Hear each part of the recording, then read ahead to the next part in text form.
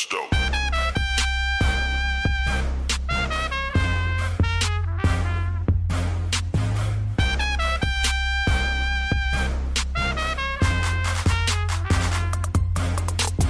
This episode is sponsored by my good friends at Bullish. Stay tuned for more information on this amazing company later in the episode. Most people have cushy jobs with legacy financial institutions, don't leave to take a huge bet on crypto, but that's exactly what Jason Urban did. He went to work with Mike Novogratz after selling his company to Galaxy, and now he is all in on crypto. He has no fear that this bear market will be different than anyone in the past, and is definitely looking to deploy capital and start to buy more assets while prices are depressed. He'll tell you why. Somebody jokingly that I know tweeted something like, this is my first bear market in crypto. Anyone who was here before, can you tell me what lesson you learned? And I said, don't check your portfolio. Yeah. That's it. Yeah. Doesn't exist. Until you're ready to not do this anymore, Yeah. And you're just like, I'm done. Like this is it. Like this is the game, right? You have stuff that you love that's going to go to the moon, and some of it does, and some of it fizzles, and you can. Aren't we all just spraying and praying anyway? Yeah, it's like all we need is 1 in 10. Exactly. I don't need to be like 100% hit rate god tier trader. I just need one of these things not to suck. Well, it's exactly right. And listen, even the good traders, I've been trading for 25 years. Like it's you're going to win some, you're going to lose some. And I always jokingly say, you're never as good as your best day, and you're never as bad as your worst day. You're somewhere in the middle. Yeah. But yeah, you said you've been trading for 25 years. Is there anything new in this one at all? No, this is, what's new in this one is that we've been telling, the crypto community has been telling a story.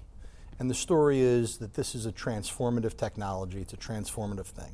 And we finally have the TradFi people, to buying in. And then the naysayers, who are the last holdouts, they're saying, there's no way that this is for real. This is just fake internet money.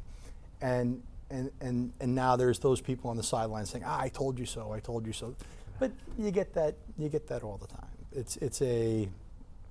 It's part of the game, right? Like it's part of it. Like in a lot of ways, we are evangelists. We are telling a story and convincing people to believe what we believe, right? That's really, if you think about it. And so, what's different? Maybe the people that are involved are a little more well-heeled than the previous group and the previous group and the previous group. But listen, the asset class has also gone up substantially, so you would expect that. It's been de-risked. It's a real asset. I love being depressed at $30,000 Bitcoin. Yes, I remember. I was just telling the story of 2018, and I'm sitting there, and I'm like, so I gave up a good career trading. I could do this job in my sleep to come and do this, and I've watched the thing just go like a rock off a cliff. And I'm like, 2018, there wasn't even an uptick until it hit 3,000. It was just like, phew. Yeah, it basically stayed at 6, and you're like, okay, it's bottoming. Exactly. One more clip. And then you start to have that. Well, what have I done? But isn't that the best bottom signal? Yeah. Like when the true believers start to get a little bit of that self-doubt. Now, the thing is, you can never really it's funny. I don't have that self-doubt yet right now, so maybe there's more room to go, But it's as you think through all the things that we've gone through, the changes that have happened. Like I remember having conversations with people, and they're like, "Stables are the future." I'm like, "What are you talking about?" The dollar is the thing, And you're a doubter, and then you're like, "Well, let me think about this, and let me look at it." Oh, wow, I never thought of it that way. I think the people that are successful in crypto have a malleable mind. Strong opinions loosely held. It's like it's my favorite. Yes. It's my favorite saying, because I think the most staunch Bitcoin believers, certainly, and crypto believers, were the biggest doubters. Yeah. Even Saylor. Yeah. Right. Even Saylor was a massive skeptic, if not complete doubter. If you're an investor or you're a professional, you have to doubt. The person who just says, "I'm going to believe no matter what," and then think about the different situations we've seen where people have turned huge bags into de minimis bags because they didn't at least hedge along the way. They weren't responsible investors. They were gamblers in a lot of ways. And so I think you have to, unless it's one of those spray and pray and we're all trying to, look for, outsized gains, I think you have to be a prudent investor. Like, I always believe that what crypto/blockchain is going to do to finance is what the internet did to retail. Right? When I was a kid, and I'm old, you'd go to J.C. Penney's, you'd get the catalog, and oh my, and now it's gone. It's all on the internet. What's going to happen with finance is it's all going to go on chain or some form of crypto, and it really is the future. It's really where we're going. So, but most people who are in your position, who traded other markets for 25 years, as you said, had sort of a cushy situation. You didn't really need to take that risk. Most of them are not going to make that jump. No. Ever. No. But why did you? I made a mistake early in my career. And the mistake was in the internet age, when I got into the markets. I was like, this internet thing is great. This is awesome for, consuming information. I want to, I don't need my Encyclopedia Britannica anymore. I've got Encarta, and I just put this little CD in, and it takes me to, and I said, it's never going to be anything. And here you are, fast forward 20 years, and I show up, and there's 30 packages in front of my house every day, and you don't go to bricks and mortar stores unless you have to. And I made that mistake, and I said, I'm never going to make that mistake again. I'm not going to ever be so incalcitrant in my thought process that I'm not going to at least try to see the other side of the coin and what something can be. And so, in my time at DRW, when Cumberland was starting, and I remember being at a dinner with a couple of the Cumberland guys, a handful of the lieutenants that were kind of running different things, and across, this is tell you the year, across the table, a guy just turns to the person next to him and says, "Hey, I just bought 200,000 ETH for a quarter." Now, you're at a dinner with traders, and somebody says, "I bought 200,000 of anything." Whatever it is that you whatever you were just talking about doesn't really matter anymore. It's like you bought 200,000. Like it's like the old E.F. Hutton commercial. When E.F. Hutton talks, everybody listens. When somebody throws out a 200,000, I bought 200,000 of anything, you stop and listen. And they were explaining to me that the guy said, I bought 200,000 ETH for a quarter. I go, ETH? He's like, ether. And like the gas? Like, what are you, a dentist? And he's like, no, Ethereum. And he started to explain it to me. And, I'm like, at first, my first reaction was, all right, this is just crazy internet money. Yeah, you're about lottery. And then I started to look into it and say, what is what is this? And, if you're a student of markets, a student of economics, you understand the chickens that are coming home to roost today with inflation and monetary policy, fiscal policy, the things that are happening, like people saw that was a slow motion train wreck for the last 15 years. So when you start to learn about it, you're like, wow, this is really interesting. And that was kind of what my first step in was like, okay, let me get in now. And then I really started to buy it. And that's when I started a company called Drawbridge Lending, which Galaxy ultimately acquired. And so, at the time when I started Drawbridge, I was thinking about an idea, like how do I get in the space? I was like, well, Jump, the Jumps of the world, the Towers of the world, the people who have the fast twitch bots are just going to unplug from S&P and plug into crypto, and arb the hell out of it. Yeah, I was like, oh, it's so inefficient. I mean, yeah, right. I was like, oh, I could buy twos and sell fours instantaneously. Like at some point, I recognized that was just going to go to here. Yeah. But I was like, it's a bearer asset. People need to understand. People need the asset. They're going to want to borrow fiat against it. I didn't really think through at the time, people are going to need to borrow other crypto and different, because at the time it was really Bitcoin and ETH and everything else was kind of what is this? And so that was kind of then I went all in. I was like, I'm not going to do this trading thing anymore. I'm going to start this company, and this is going to change the world. And that was really the start of Drawbridge, which was ultimately acquired by Mike and Galaxy, and that's how I came over in my role a couple of years ago. But and it was interesting because I was doing a lot of business with Galaxy in that capacity, and it was kind of like one of those, well, maybe it makes sense to have you over here versus there. And so that was kind of how I made that jump from one, I guess the difficult thing, and people ask this occasionally, is why did you sell to Galaxy? And one of the things that I I thought through was like this concept of financial gravity. As we have these great revolutionary ideas, they tend to gradually coalesce around things. And do you want to be the first mover to coalesce or the last mover? And I felt like the things that Galaxy was doing and continue to do, were putting us in a position for that next generation, because we do touch the entire ecosystem. We aren't, necessarily an investment bank in crypto, but we're, pre-seed investors, seed investors, as well as, talking to pension funds who want to do things. It's like you kind of get the full spectrum. And if you think that the technology is going to change the world, that's kind of the iterations there. And there's no lack of capital still flowing in. Of course, it's a bear market, and it's like Andreessen Horowitz raises $4.5 billion, right? And so, but do you think that while things are depressed and while people are sort of forgetting about the market or having their doubts, that it's actually the best time to? Oh, absolutely. I mean, that's one of the things that, even being down here in Austin, we talked, the team, and like, hey, listen, we're here to help. Like, it's not like we're from the government. We're here to help. But we're here to help. And so, call it a broken angel, somebody that, listen, you can get caught off sides in markets like this. And so, doesn't mean you're not smart. It doesn't mean you're not thoughtful. It just means that situation went against you. It just means you're here, man. Yeah. It's inevitable. And so our job is to step in and say, hey, we can help. Like, let us help you. Let us partner with you. Let us get you back on the, So that comes with an equity component. And it comes, we're here to also succeed. And so from that standpoint, it kind of goes hand in hand. But to be someone who's very familiar with the ecosystem, very familiar with what crypto is, and saying, okay, we're here to help. We're not just going to write a check and walk away. We're going to write a check and bring you in, and we're going to transact with you, and we're going to connect you to this portfolio company, and it's going to be a creative process as opposed to here's a lifeline, let's hope you make it, and the spray and pray. Like, we're here very much to to help foster, and so right now is an outstanding time.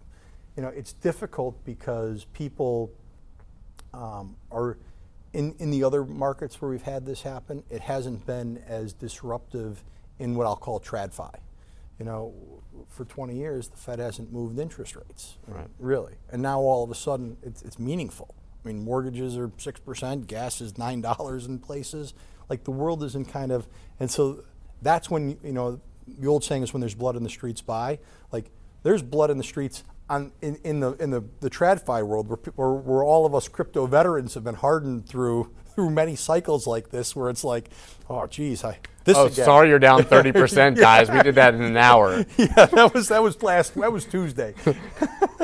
But so there's a little bit of that too. So it's kind of it is pretty wild seeing the Netflix, Facebook, Snapchats of the world do, like low cap altcoin moves in 10 minutes. Yes. We have this narrative that Bitcoin is too volatile. We can't get an ETF because Bitcoin is too volatile. And then Facebook's like, hold my beer. Yeah. And in 10 minutes after hours, it drops 30%. And it's not a 24/7 market where investors, especially retail investors, can react or hedge or do anything about that. If it happens on a weekend, you're waiting until Monday to react. Yeah. So, and that's a terrible weekend too. I mean, that's the other thing. I mean, there's nothing you can do. I remember when Elon Musk, posted the "Should I sell 10% of my Tesla stock" poll on Twitter. It was a Saturday or Sunday, and you could see in real time Tesla trading on FTX yes, on the weekend and basically predict what was going to happen. Exactly. So don't you think it's inevitable, or at least necessary, that we should not be conforming to the existing framework, and that all of these should be catching up to what's happening in crypto? Oh, 100%. I mean, that's why I think that what crypto's going to do to finance, like, it's going to come, like, you can't legislate away progress, right? So if we look at regulation and the walls that get put up to, protect either a traditional system or constituents in that system, you can't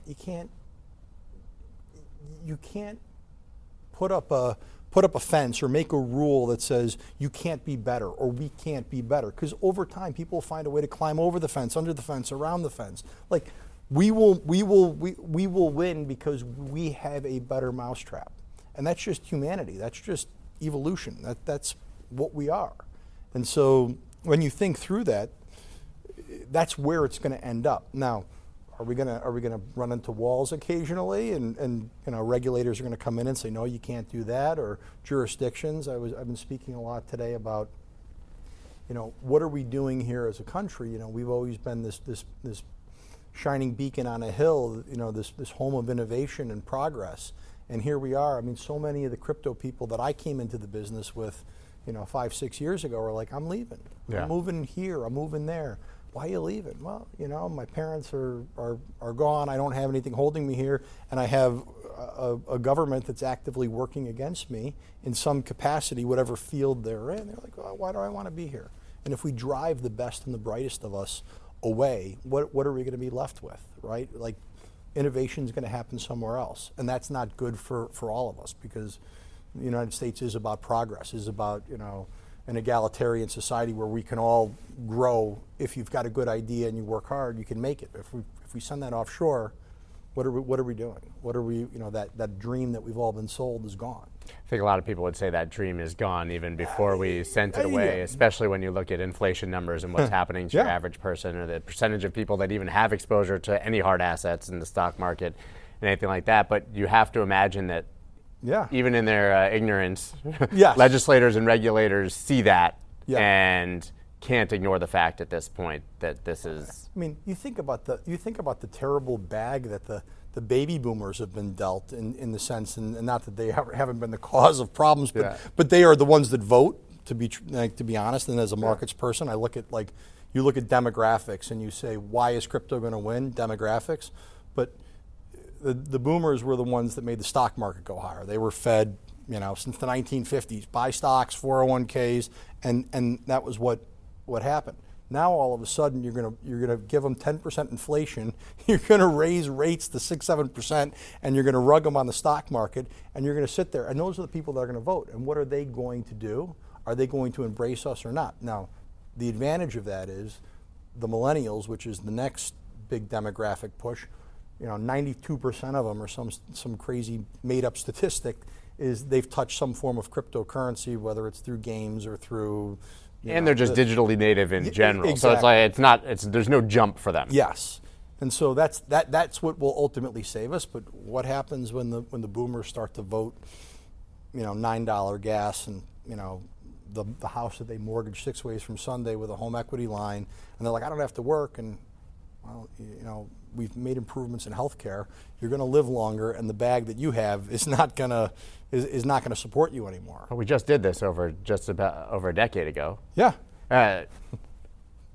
Okay. Did you learn anything? Well, that's the thing. We're just going to print more money and then have the same. All the more reason why what we have is where you want to be. It's a natural hedge against inflation, and it's where the innovation is happening. Everybody knows that there are advantages to trading on both centralized and decentralized exchanges. But why not choose an exchange like Bullish that offers the best of both worlds? Bullish's total trading volume recently exceeded $25 billion in just 7 months since they launched. And they have the best liquidity in the game when it comes to Bitcoin USD. Now, Bullish has released the first major upgrade to its liquidity pool technology with the introduction of a concentrated range-bound liquidity pool for the Bitcoin USD trading pair. This upgrade triples the order book depth within a range of 2%, making it one of the world's deepest Bitcoin USD trading pairs. This industry-leading order depth means you can trade confidently at scale with clearly understood price impact. You should check them out immediately at bullish.com/Melker. Because really, at the end of the day, the only way to really fix this is to produce our way out of it. I read a statistic the other day that said the interest on the national debt in 2000 was higher than it is today, but the national debt today is exponentially higher. It's because interest rates have been zero. So now all of a sudden you're gonna multiply the number, you go from 25 basis points to 50 basis points, you just doubled your debt payment. Now you're going to take it up to 3%, to 4%. Where is that payment going to come from? Well, you can print more money, which is just going to create more of the same problem, or you can raise taxes, which there's no political will for that. Like the Fed's in a trick bag. And so the real answer is to innovate your way out of it, which naturally, if you look at the world today, you say, where's the innovation happening? Where are the smartest minds in the space residing? They're residing in our ecosystem. And so if we can get some regulatory clarity, I'm not even saying like, yeah, there needs to be rails, like you can't just go out and create a Ponzi, but like give us some regulatory clarity so that we can all go and build in this ecosystem, and maybe we got a chance to earn our way out of 30 years of mistakes and political ill will. Like that's. I mean, it feels to me like the sentiment right now is even bad certainty would be better than this uncertainty. Well, yes, bad certainty is. I don't mean like any attempted outright ban or whatever. I but mean, like, we see what's happening with miners in New York, and you're like, what's going on? As far as I've seen, the governor hasn't signed it yet. Probably by the time this comes out, we'll definitely know. One of my best friends has a house on Seneca Lake, which is right next to Greenidge Miner. Yeah.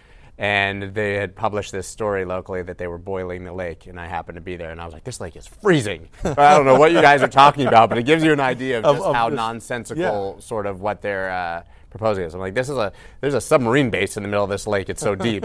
They're not boiling it. Boiling anything, yeah. But I really think that there are people who haven't done the work and believe those things. I was on a panel earlier, and somebody brought up ESG.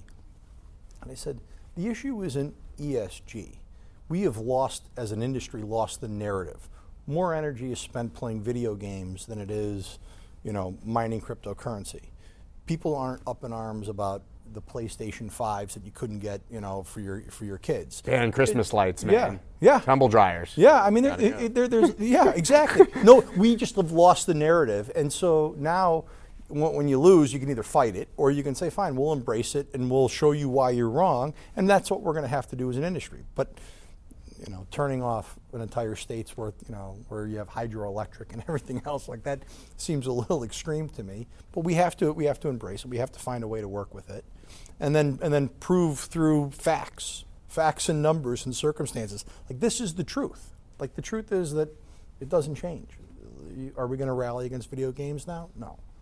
So, but we've lost that narrative. Right, and speaking of narratives, it feels like in crypto we have these like 6-month periods of DeFi summer, NFT summer, metaverse, right? And then we have this sort of mini bubbles and this cool off. But where are you guys looking to deploy? What are you excited about in the next 6 months, year, 18 months? Where do you think we're going to see real innovation? And even which things do you think were sort of nonsense and crypto doesn't fix this? Well, here, I think when you think through it, maybe some of these ideas were 80% right, and they weren't the 100%. They were, and so I think what you're going to see is more of the same over the next 6 months. But what we're looking for are people that are taking it and putting a little bit different twist on it in a way that is meaningful and is going to change things. We know regulation is coming. Like, it has to. You can't make $60 billion just go to zero and not have regulators show up and say, guys, what happened over here? And they were here long before that. Was we just gave ourselves a swift kick. Yes, that was like, hold my beer. You think that's bad? Watch this. So you have to expect regulation to come. So things that at least are more regulatory compliant and that are not, overtly thumbing their nose at regulators, but willing to work with that. You talk about DeFi. One of the issues that us as a regulated institution, as a publicly traded company, have to be very thoughtful around is AML KYC and how do you interact? So people who are looking at ways to do that compliantly and to get on-chain compliantly is important to us, because that we see those like, wow, that will open up the spigots to, $15 trillion of money here, or whatever it is that's going to ultimately flow in. That's kind of the, I think, things that are interesting to us. So it's pretty clear for you, actually, everything is already funneled down to a very small bucket of what you guys can even really reasonably look at. No, I mean, we look at everything, we invest in everything. Yeah. But what will, so if you think about the breadth of Galaxy, I mean, everything from principal investments to, helping pension funds trade their exposure to crypto. Like it truly is, and one of the reasons why I was always drawn to them was like, you're touching every single part. We mine, We have validators. We do capital formation through investment banking, things like that, where you're seeing things and you're getting to see the really smart players, the players that are thinking about things the right way, as opposed to being quick and fast. And I think that if nothing, this little crypto cold spell we're having is going to be an opportunity for everyone to retrench, to rebuild, we were all running so fast, and I would use the example of crypto in 21 and 22 was kind of like, in the early part of 22, was kind of like that inflation after the Big Bang, right? It was going so fast you couldn't hold on. Everybody was trying to hold on to the four corners of the universe